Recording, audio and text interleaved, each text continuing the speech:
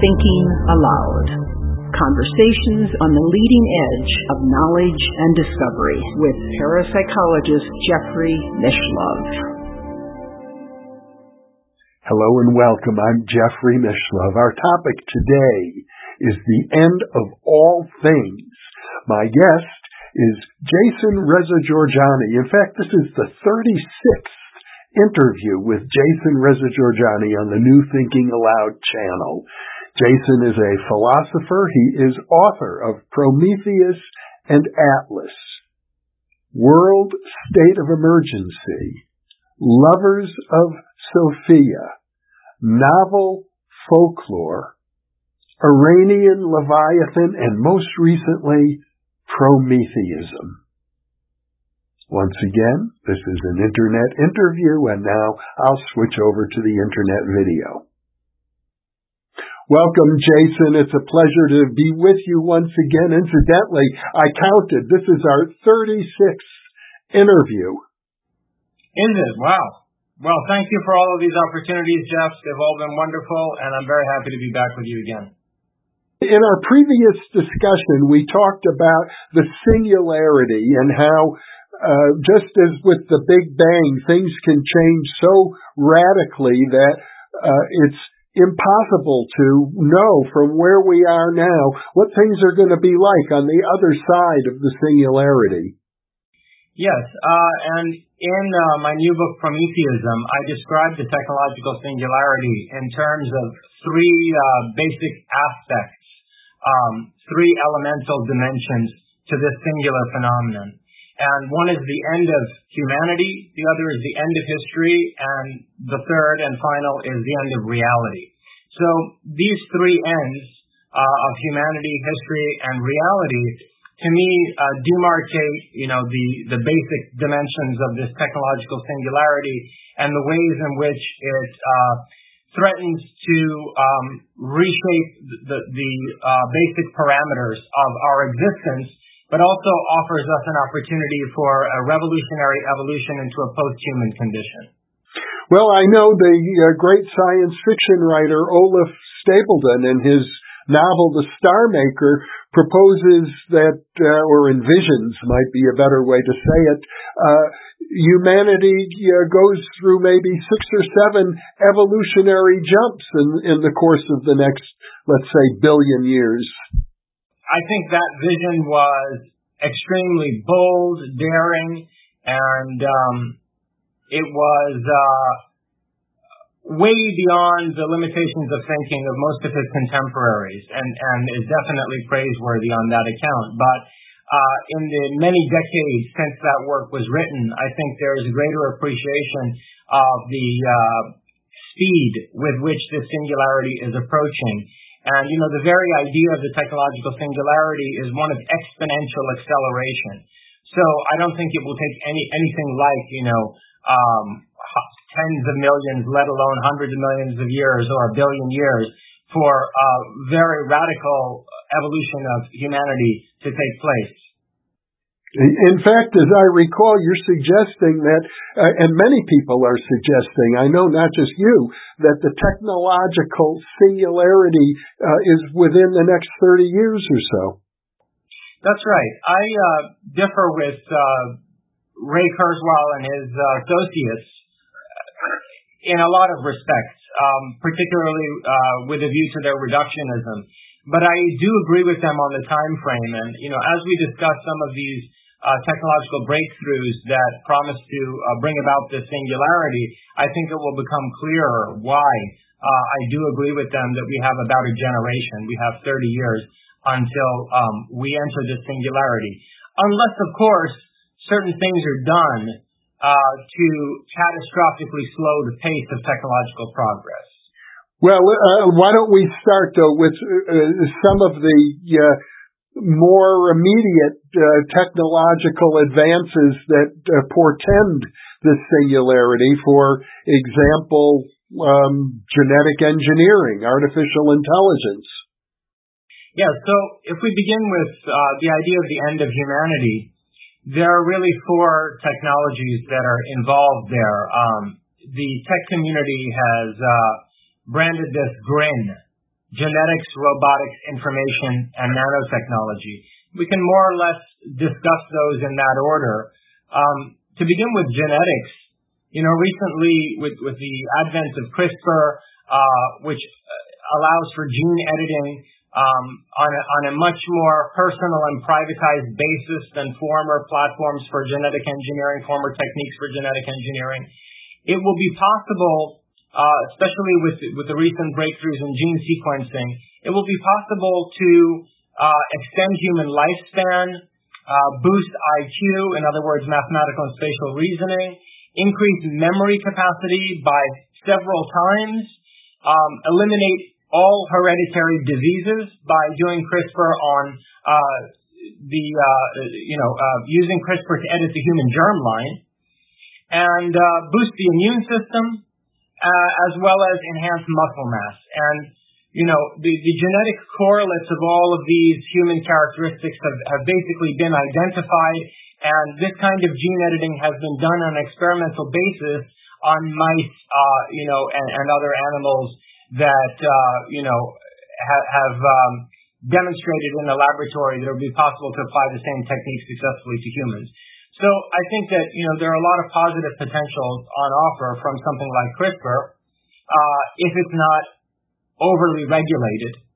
And if it's prohibitively regulated in the United States, it certainly won't be in places like China or Singapore.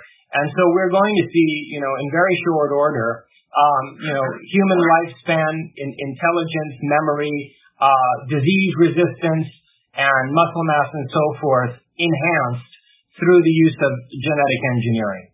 I've been in touch with people who believe they can apply genetic engineering to creating states of consciousness, equivalent to what the Buddhists and other Eastern traditions think of as enlightenment.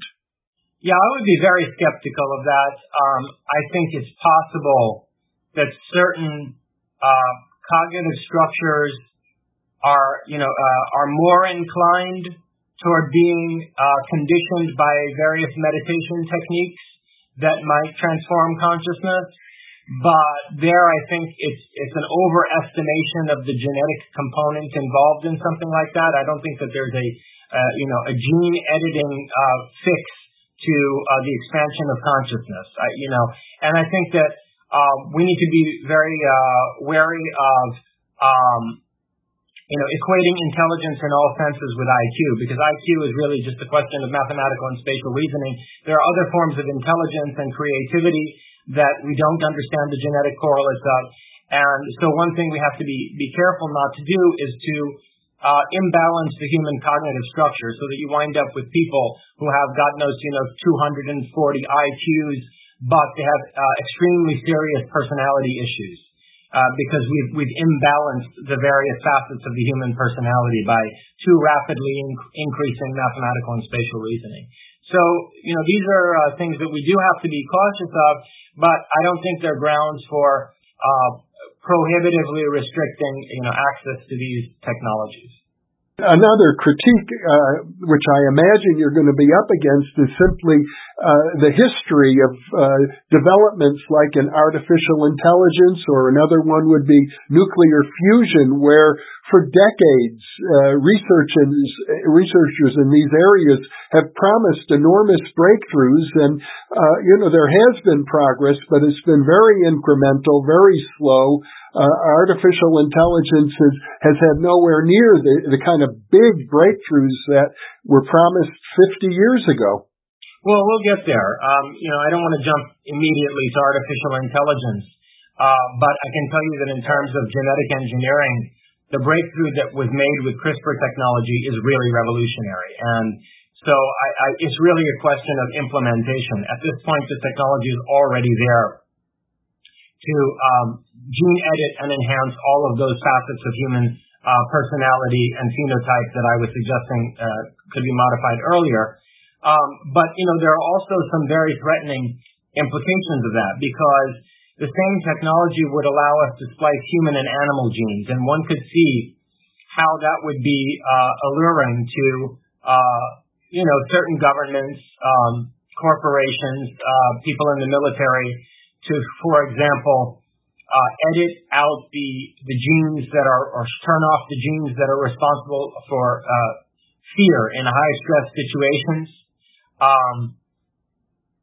suppress pain receptors so that you wind up with super soldiers who have less of a fear response and who don't feel physical pain, and so they can sustain damage to their bodies and keep fighting. You could have genes from other animals, like, for example, the antifreeze gene in certain frogs who freeze inside lakes and then have their heartbeat come back online, as the ice thaws. You could have that kind of antifreeze gene spliced into the human genome to make it possible for workers to survive in polar or, Antarctic conditions, to say mine the oil resources that are underneath the Antarctic ice sheet. So there are all kinds of ways that, the human being could be degraded and dehumanized by gene splicing that creates chimeras or that instrumentalizes the human being in certain ways. It's even possible to create a more docile person by modifying certain genetic correlates of personality, and one can imagine how totalitarian governments and collectivist societies would want to do that. So, this is a very serious challenge that we face, and therefore it matters very much which society with what, ethical framework takes the lead in bringing these technologies into the public and setting the standard for how they're going to be used. Yeah, because you're suggesting on the one hand that there ought not to be too much regulation, and on the other hand, some things definitely need to be regulated. That's the case. And let's continue to explore that, say, in terms of robotics. You were talking earlier about promises that have been made and, by the tech community, and how they have, the reality of development has fallen far short of those promises. We were all promised robot domestic servants from the 1960s onward. This was a staple of American popular culture in all kinds of science fiction films and, cartoons like the Jetsons and so forth. And it hasn't happened. But there have been certain recent breakthroughs in robotics research that suggest that within the next 20 to 30 years, we are going to see proliferation of extremely competent robots.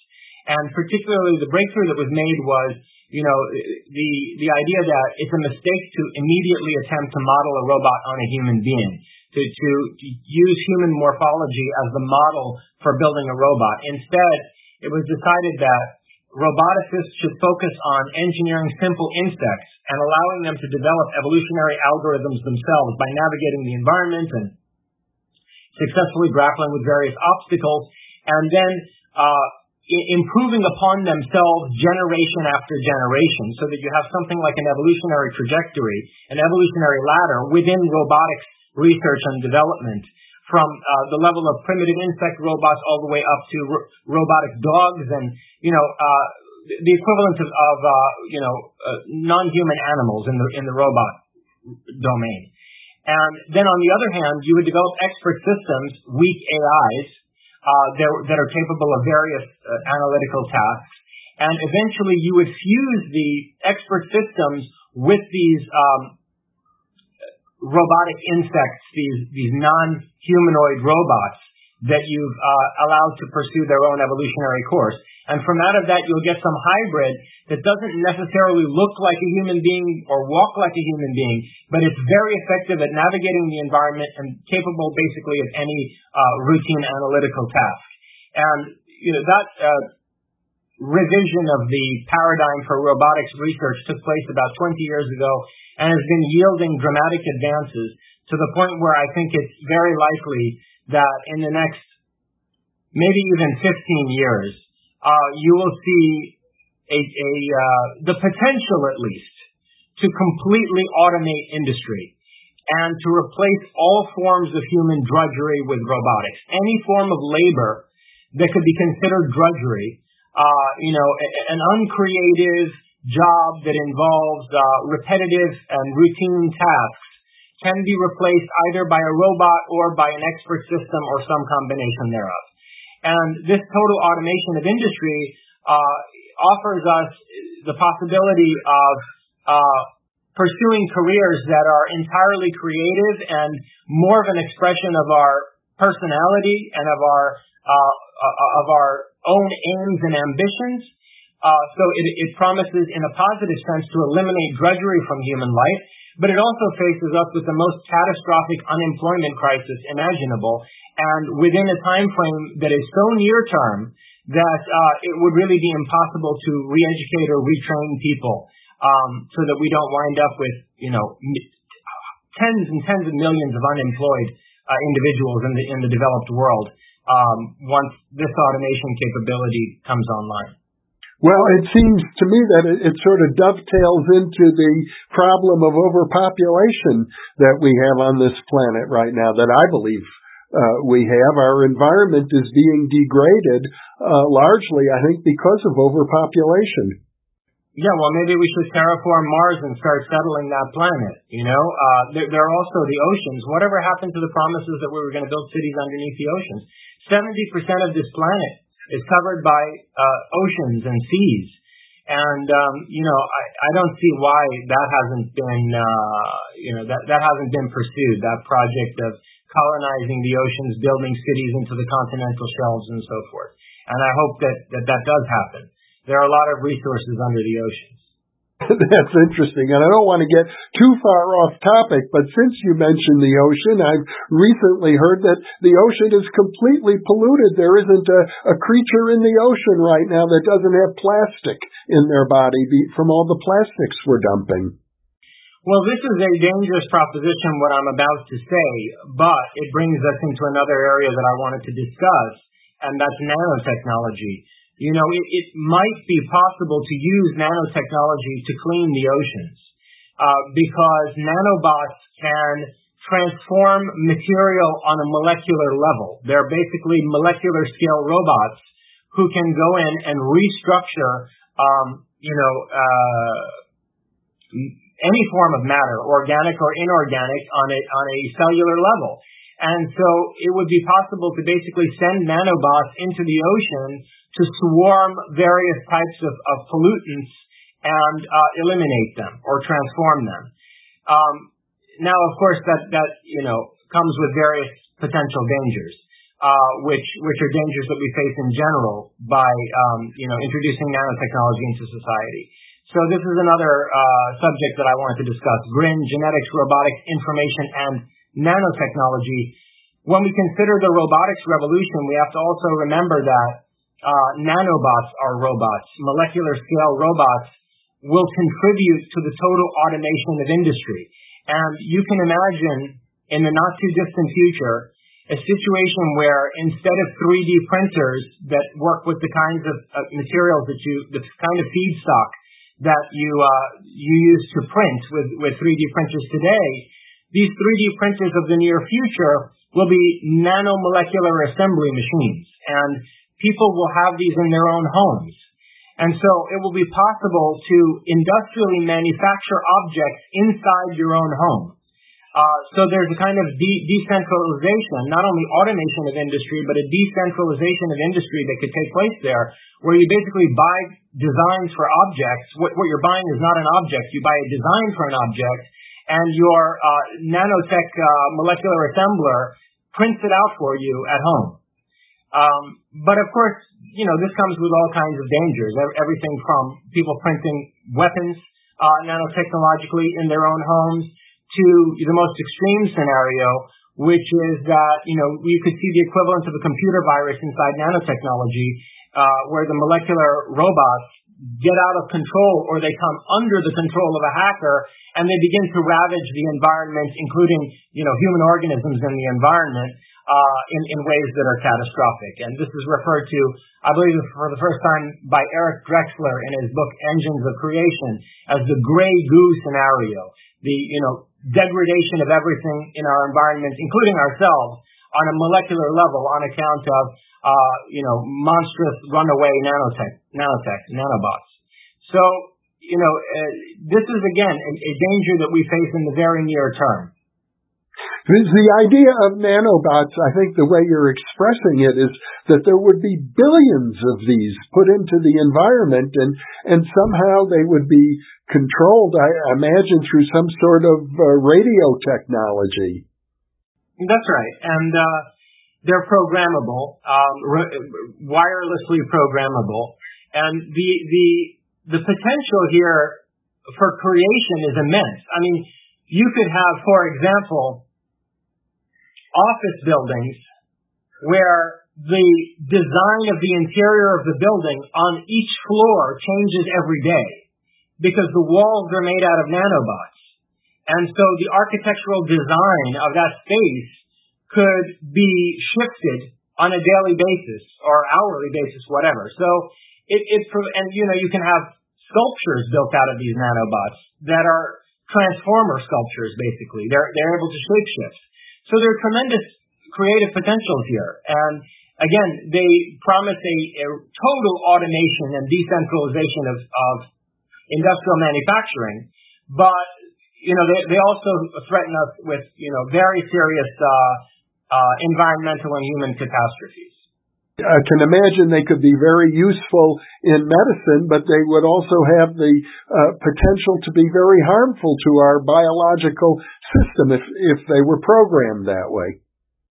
Well, exactly. So, for example, you could basically perform any surgery with far greater efficacy than is possible for a human surgeon using nanobots. I mean, they can go in and repair arteries and carry out surgery on brain cancer patients where they're working in sensitive areas of the brain or nervous system, areas where a human surgeon would be afraid of causing serious unintended damage. And so the promise that they afford us, particularly in the medical field, is immense. Whatever we can't cure through gene therapy probably can be cured through molecular nanotechnology. But by the same token, you could have drone robots manufactured using nanotechnology that are on the scale of a mosquito, and they could be programmed to swarm somebody and assassinate them. This would be basically an untraceable crime. So once you have this technology proliferating in the public, and remember, again, these would be devices that you could print in your own home. So anyone could basically develop these nanobots and use them for any purpose they so choose. So the threats to personal integrity and security and safety, public safety, are immense. Not to mention the threat to privacy. It offers us the possibility for ubiquitous surveillance. I mean, just imagine if you had, drone insects engineered on a nanotechnological scale with small cameras in them and listening devices. You could basically surveil anyone, anywhere, at any time. And not to mention that, with the proliferation of smart surfaces, where tabletops and walls and so forth in people's homes are going to be able to turn into screens in the very near future because they're designed using nanotechnology, and what at one moment is a tabletop that you can eat dinner on, in another moment turns into a screen, and you can have any environment projected around you on the walls of your home. Those surfaces are also nanotechnological and could be used to surveil somebody.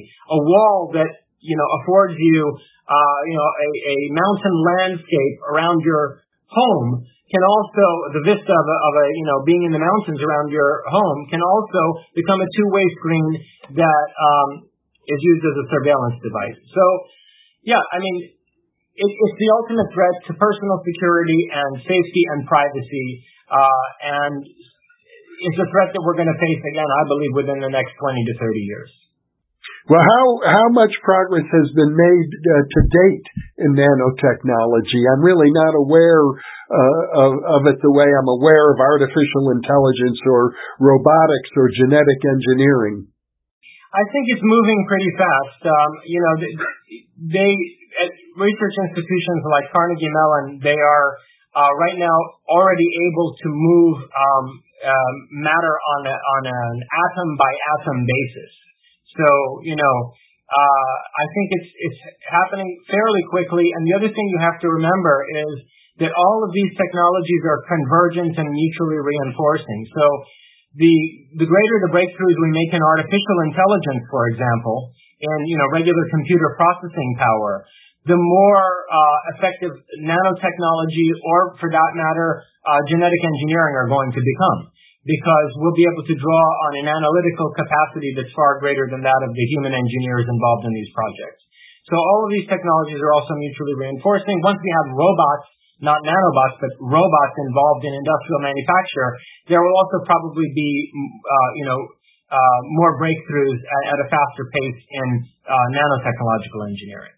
The idea of the singularity, as you've described it earlier, is a little different, because right now we're talking about things that we can imagine, things that we can project. But the idea of the singularity is there's going to be a point beyond which we will be incapable of even imagining what it's going to be like. Yeah, and in a way that brings us to the idea of the end of history. We've been talking about, potentially catastrophically dehumanizing technologies, but ones that also offer us the potential to evolve into superhuman beings. So we've been talking in terms of the end of humanity. But where the idea of the singularity comes into greater focus is with this concept of the end of history. And, the idea of the end of history throughout the philosophical tradition has been employed by people like Georg Hegel, Karl Marx, and even Friedrich Nietzsche. And going back to Hegel, what the end of history meant to him was that, there are successive epochs in the course of human history, and the transition between these epochs involves dialectical tensions between various ideas and methodologies and forms of social organization, where the internal tension in each system yields to a resolution that pushes into a new form of organization. So dialectical tension leads to a resolution that represents a transformation into a new state. And he calls this sublation, Aufgehub and sublation. It's a kind of mechanism of dialectics that you see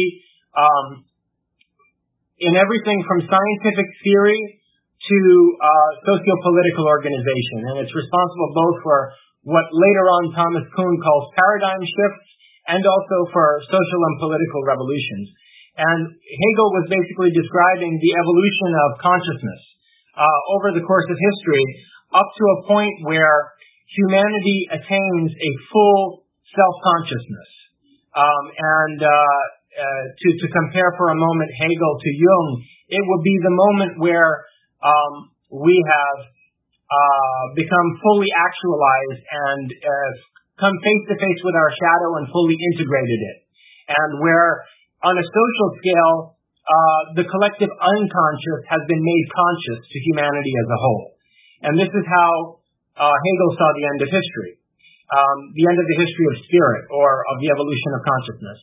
Marx reframed the end of history thesis in terms of changes in the modes of production, and he took a much more materialistic approach to understanding how power structures and political systems and various forms of social organization transform over time, with a particular emphasis on economy and industry. And one of the points that I just want to make while I mention Marx and his adaptation of Hegel's thought in a more materialist direction is that when Marx was describing the internal dynamics of capitalism and suggesting that capitalism is ultimately going to yield a communist world society from out of its own internal tensions, the moment that he's describing is a moment that's relevant to the most advanced industrial capitalist societies. It was never intended to be applied in an agrarian feudal society like, Russia at the time of Lenin or China at the time of Mao. And so I would suggest that Marx's analysis of capitalism is still relevant today as we enter this hyper-capitalist stage that's bringing us into the technological singularity. That by no means is Marx's analysis irrelevant because we saw the collapse, say, of the Soviet Union, or because China has transitioned from communism into some kind of a national socialism. I think that actually Marx's analysis is all the more relevant today, and that in a way, when he was envisioning the overcoming of all forms of alienation and the overcoming of the alienation of the laborer from the products of his labor, he was describing the kind of state we might wind up in after the technological singularity. It's possible that this hyper-capitalism that yields the technological singularity will bring about that communist end of history that Marx himself dreamed of. And it's worth noting in that respect that, Marx saw Prometheus as the champion of humanity and considered Prometheus to be his personal sacred ideal. So his vision of a communist world society where the individual would sort of be liberated to pursue projects that give her own life meaning and no longer be a tool of alienating industrial productive forces is a vision for a Promethean world society. As I recall, Marx even had a sort of a spiritualist, not spiritualist, spiritual ideal for this end of history. It would be a time of spiritual cultivation. Yes, I mean, the idea is that once, people are no longer crushed by this, alienating, mechanizing force of corporate industry, they will be liberated to pursue those projects that they believe will give their own lives meaning. And so I think really, Marx was envisioning a hyper-creative society like, the vision of the late 1960s in America. That he wasn't envisioning anything like statist Stalinism or Maoism. In any case, I thought that would be worth mentioning in terms of the concept of the end of history and the promise of the technological singularity in a positive sense. Nietzsche also develops this idea of the end of history, and he critiques some of the utopianism in Hegel and Marx with the suggestion that as we approach this global network of industrial mechanization, which is something that Nietzsche does describe in his notes for the book The Will to Power, his uncompleted book The Will to Power. Nietzsche does very clearly describe this global networked machine that encompasses all of human life. And he says that as we approach that moment, there's going to be a bifurcation of humanity where certain people who become increasingly dehumanized by these machines and by mediums of communication that tempt them to relinquish personal responsibility, certain people will degrade and degenerate into subhumans, Untermenschen, or what he calls the last man, people who are just, constantly mesmerized by entertainment, who have no higher aims or goals in life, and whose individuality is completely submerged in a kind of collective mindset, collectivist mindset or mass unconsciousness, a herd mentality.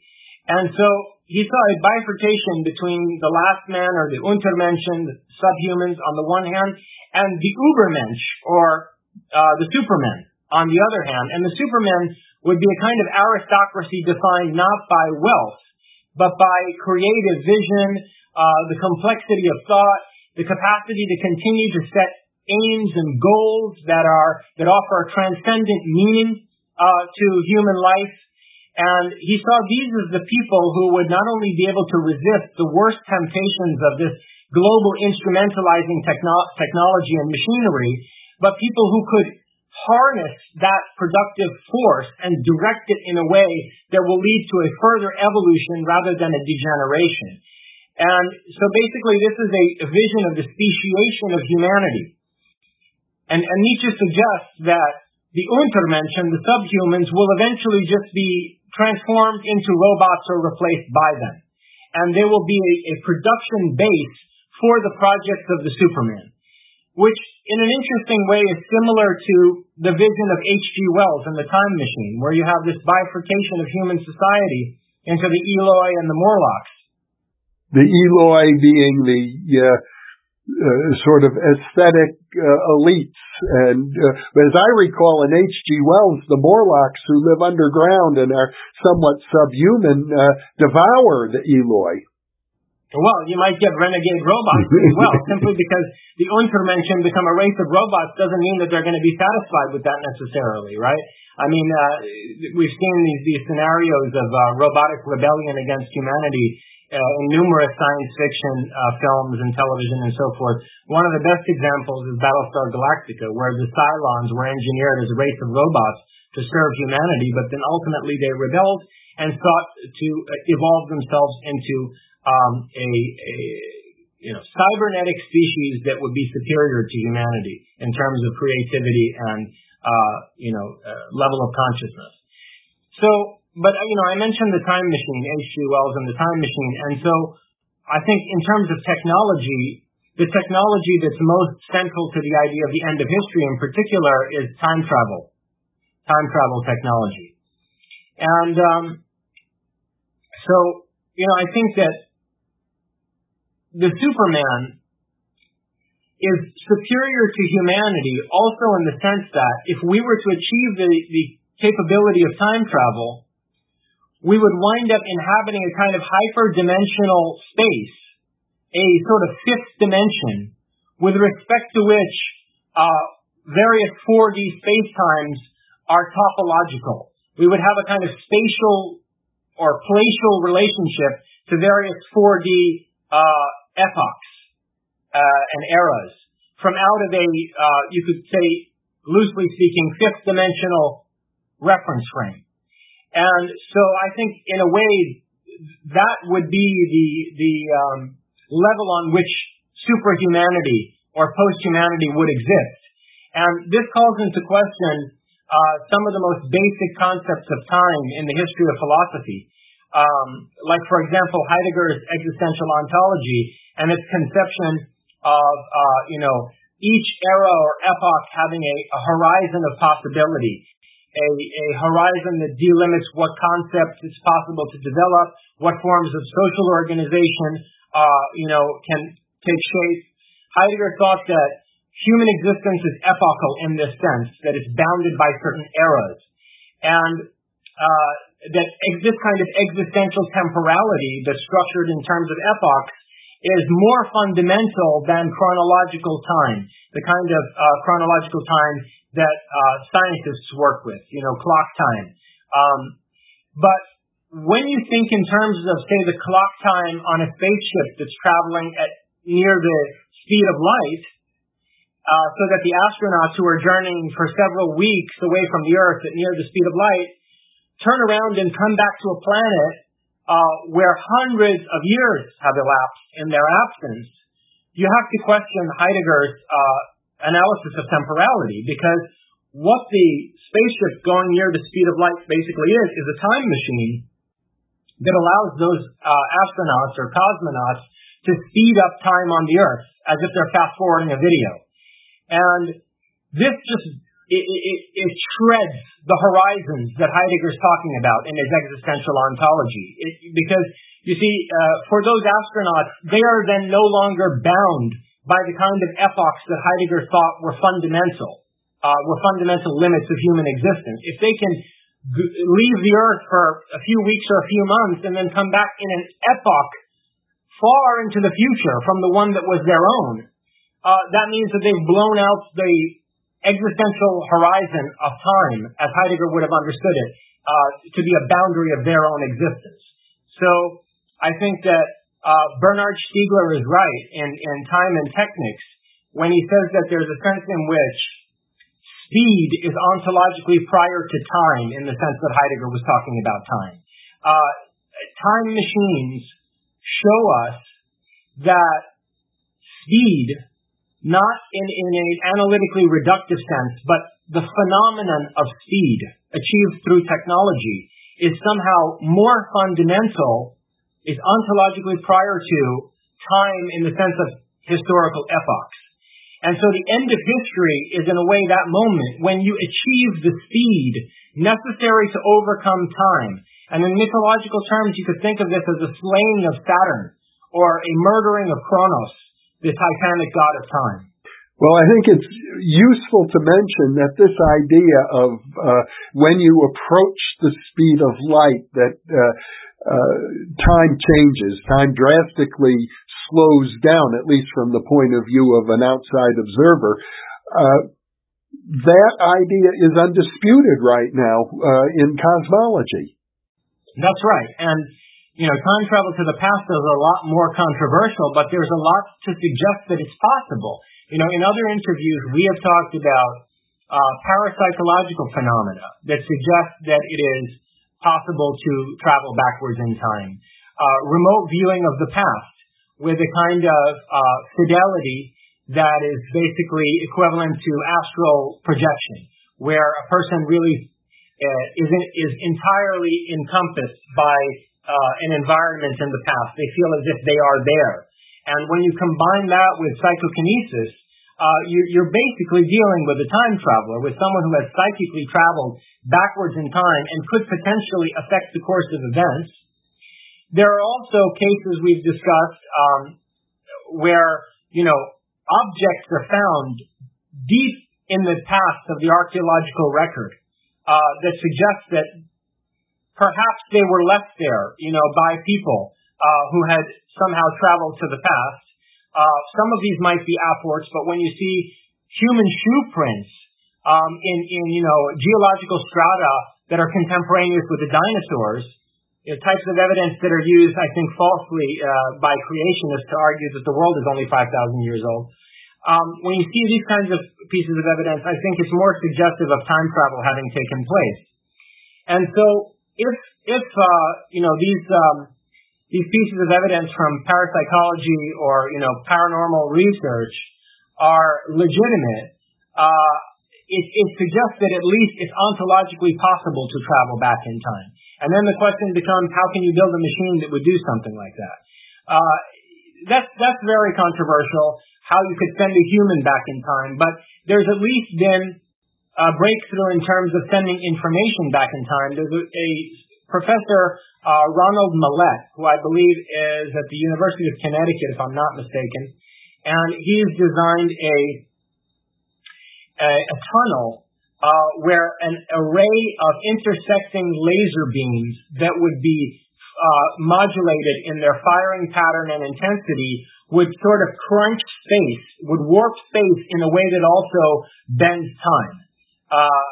And he thinks it's possible to send quantum particles back through this tunnel, so that once you were to turn on this time tunnel, you would be immediately confronted with particles that had been sent from the future, from, the use of this machine in the future. And if you think in terms of quantum computers, you could encode information using quantum particles, and this would allow you to send data backwards in time. Now imagine the implications of that for something like the economy.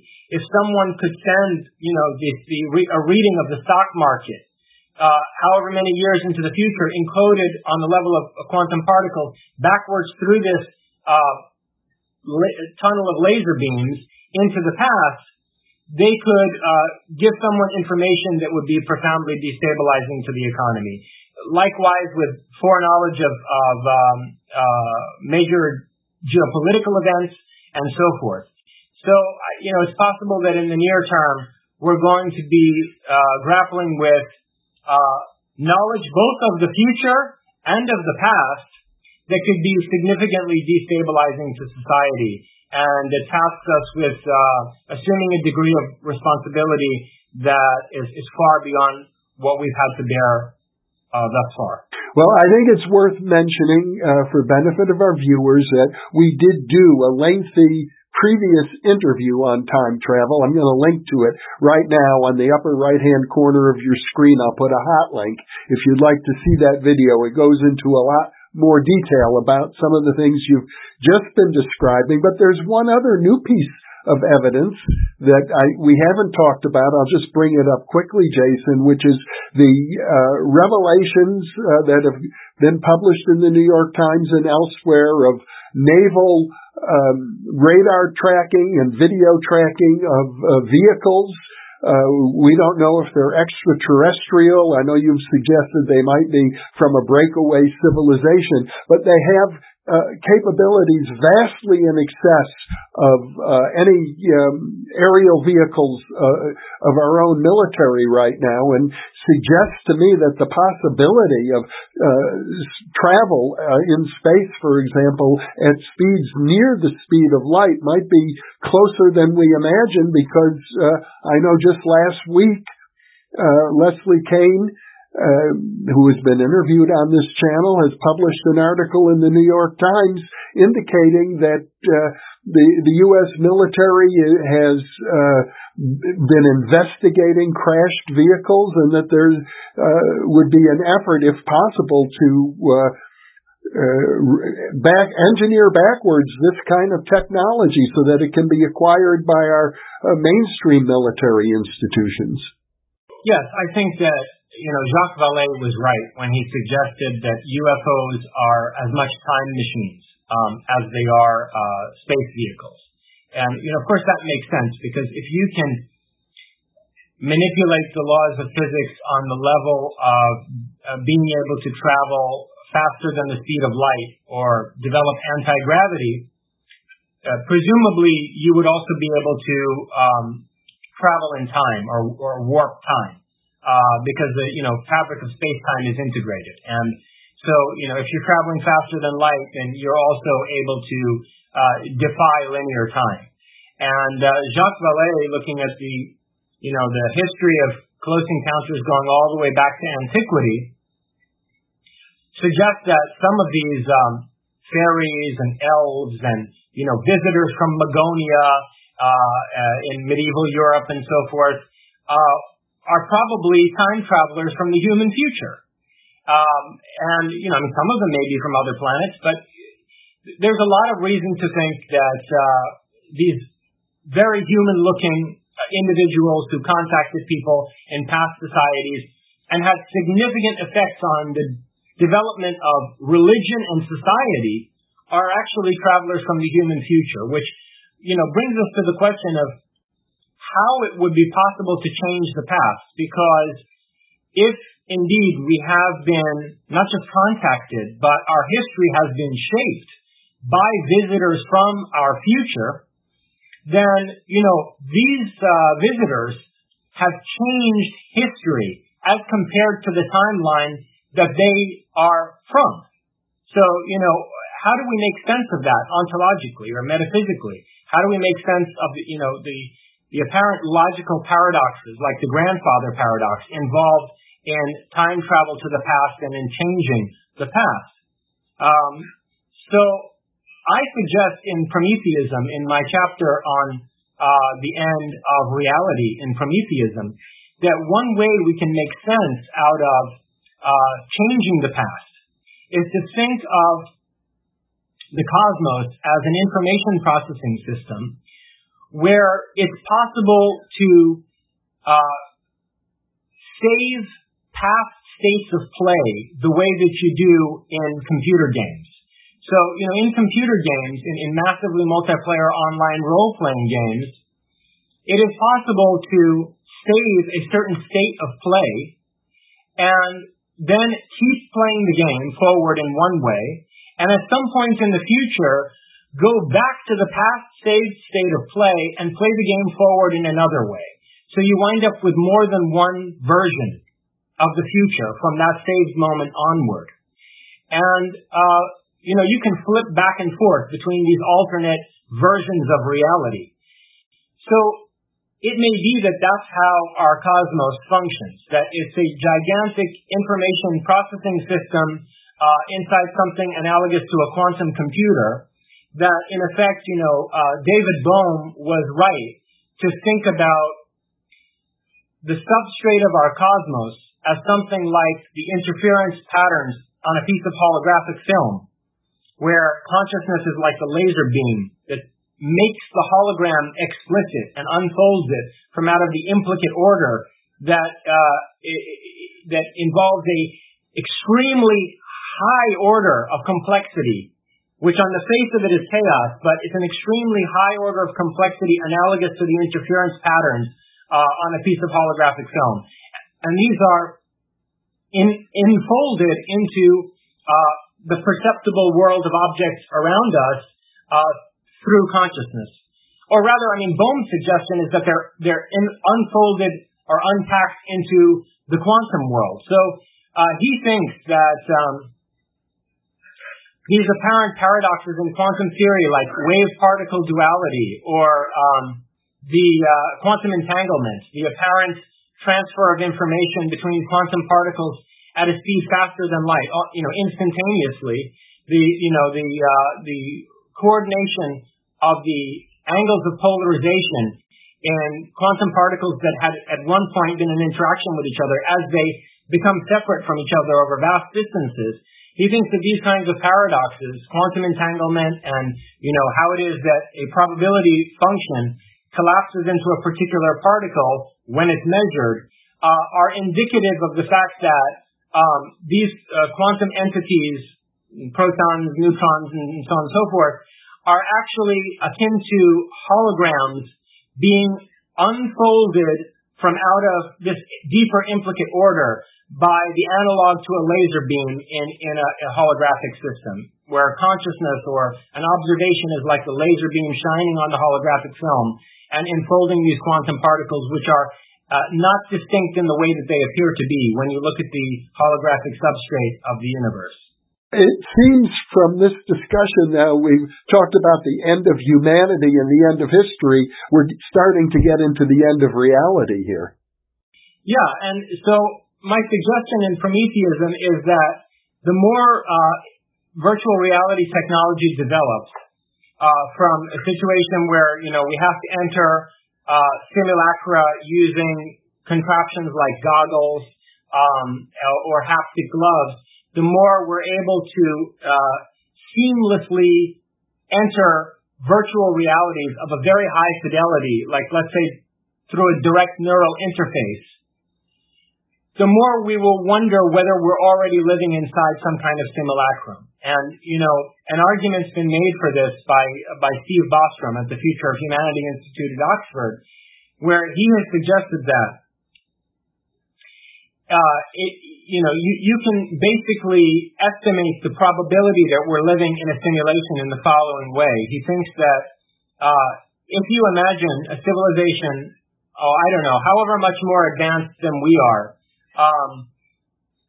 that you would need to be to develop fully immersive simulations that are indistinguishable from reality, if you imagine such a civilization, it would probably develop what he calls ancestor simulations. We have all these video games, massively multiplayer online games that simulate ancient Greece or the Middle Ages or Rome, past epochs of human history. And they would likely, these people in the future would likely develop many such simulations of their ancestors, of human beings in past epochs. Simulations that they could enter as avatars, and simulations in which, artificial intelligences would arise. So Bostrom argues that it either has to be the case that every civilization destroys itself before reaching this level of technology, that there's a kind of cosmic filter where, either through nuclear war or biological warfare, or, simply because we're living in a shooting gallery of meteors and comets and so forth, every advanced civilization goes extinct before it develops the technology to build ancestor simulations. Or there's some strong ethical convergence across all civilizations in the cosmos not to use this technology to build ancestor simulations, even though they have developed it, which I think he considers very unlikely, and I agree with him, because if you look at every technological breakthrough we've made, we've used it in the most dangerous ways possible almost as soon as we've had it. From the application of nuclear energy to the development of nuclear weapons, from understanding, chemistry and biology to the development of chemical and biological weapons and so on and so forth. So I think it's highly unlikely that if we had this technology, we wouldn't use it. And so then his third proposition is, well, if even at least one civilization, and probably many more in the cosmos, develop this type of technology, they will use it to build many ancestor simulations. And then by sheer probability alone, it's likely that we're in one of those simulations. Because, there's only one quote-unquote reality, and there are many simulations of various epochs, and so the odds are that the world around us is one of those simulations and not the base reality of the programmers. So this is one of the arguments that I engage with in the chapter on the end of reality in Prometheism. And for benefit of our viewers, I'll point out once again that we've done a previous interview, a lengthier one, going over the arguments and the evidence for virtual reality. So I'll link to that right now in the upper right-hand corner of your screen. If you haven't watched that video, it expands greatly on the ideas you've just been discussing. So between the end of reality as we've come to understand it, the end of history as we've come to understand it, and the end of humanity as we've come to understand ourselves, sometime in the next 30 years, and maybe it'll be longer, maybe it'll be 130, I don't know. But sometime in the not-too-distant future, humanity as a whole is going to be confronted with these, plus many, many other enormous, I'm going to call them catastrophes or potential catastrophes. That's right. And so Prometheism is an attempt to develop an ethos that could act as the basis for a political constitution capable of enduring these convergent catastrophes and guiding us into a positively post-human future. And, we're going to have a conversation soon about the archetype of Prometheus and, what it would mean to forge a society in the image of that archetype and so forth. But my point about, the end of humanity, the end of history, and the end of reality is that it is bringing us to where it's a survival imperative for us to develop a kind of global ethos, one that's relevant to all of humanity, one that is sufficiently universal, that will allow us to successfully navigate the challenges of the technological singularity. Well, Jason, at this point, I want to bring up one thing. You've been identified with the alt-right, with extreme right-wing movements a moment ago, though you were speaking, I think, with some positive feeling towards the aspirations of Karl Marx for, I think, a more authentic communism. Do you want to clarify in any way what Prometheism is in relationship to our conventional binary ways of viewing politics? Well, that's a very complex and question that would require a vast answer, and I think it's more relevant to our future discussion about Prometheus. But I'll say a few things about it, just in terms of what we've been discussing, with a view to the challenges posed by GRIN technologies or by time travel and, coming face to face with the possibility that we're living in some kind of a programmable universe. These various convergent advancements in technology threaten every traditional institution in all human societies. So, the nuclear family, patriarchy, the idea of personal property, even privacy, are all challenged by these technologies. And so I think that the evolutionary task that we're faced with, the challenge to successfully navigate an evolutionary leap that's presented to us by these technologies, calls for a kind of transformation of human personality and society that is at least as radical as what Marx was envisioning when he imagined the total overcoming of alienation, the end of the family, the abolition of private property, and the irrelevance of the state as it has been conceived throughout the course of human history. So in a lot of ways, my thinking in Prometheism is at least as radically left as it incorporates any ideas relevant to the right. But there's a question of the immediate socio-political navigation of the challenges posed by these technologies in terms of public policy, in terms of confronting other cultures and countries that could misappropriate these technologies in ways that would be degrading to human existence, that could result in a inhuman degradation of our existence. And so, I think that we need to think beyond categories like liberal democracy, like representative government in general, rethink the relationship between corporations and their various research and development programs and the government. In other words, rethink the relationship between the public and private spheres on the way to shepherding humanity through this evolutionary revolution. And so to summarize that, the prospect of post-human future that we're faced with is one that will require transformations that I think have been more adequately contemplated by people in the history of leftist thought. They are revolutionary changes that I think advocates of tradition and defenders of traditional structures of society would feel most threatened by. But on the other hand, some of the mechanisms that are going to be required on a socio-political level in order to guarantee security and maintain order during this transition are forms of organization and methods that are often associated with right-wing ideologies and governance.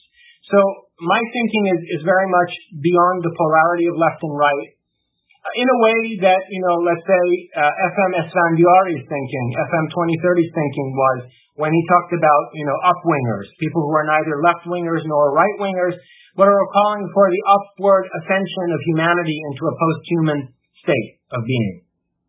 And I'm very much forwarding that call for a futurist politics that is beyond the traditional binaries of left-right sociopolitical thought.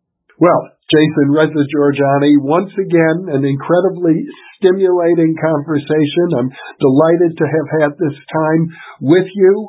I'm also looking forward to our next discussion where we'll get into more the ethos of Prometheism. Jason, thank you so much for being with me. Thank you, Jeffrey. It's been a pleasure. I look forward to our next conversation.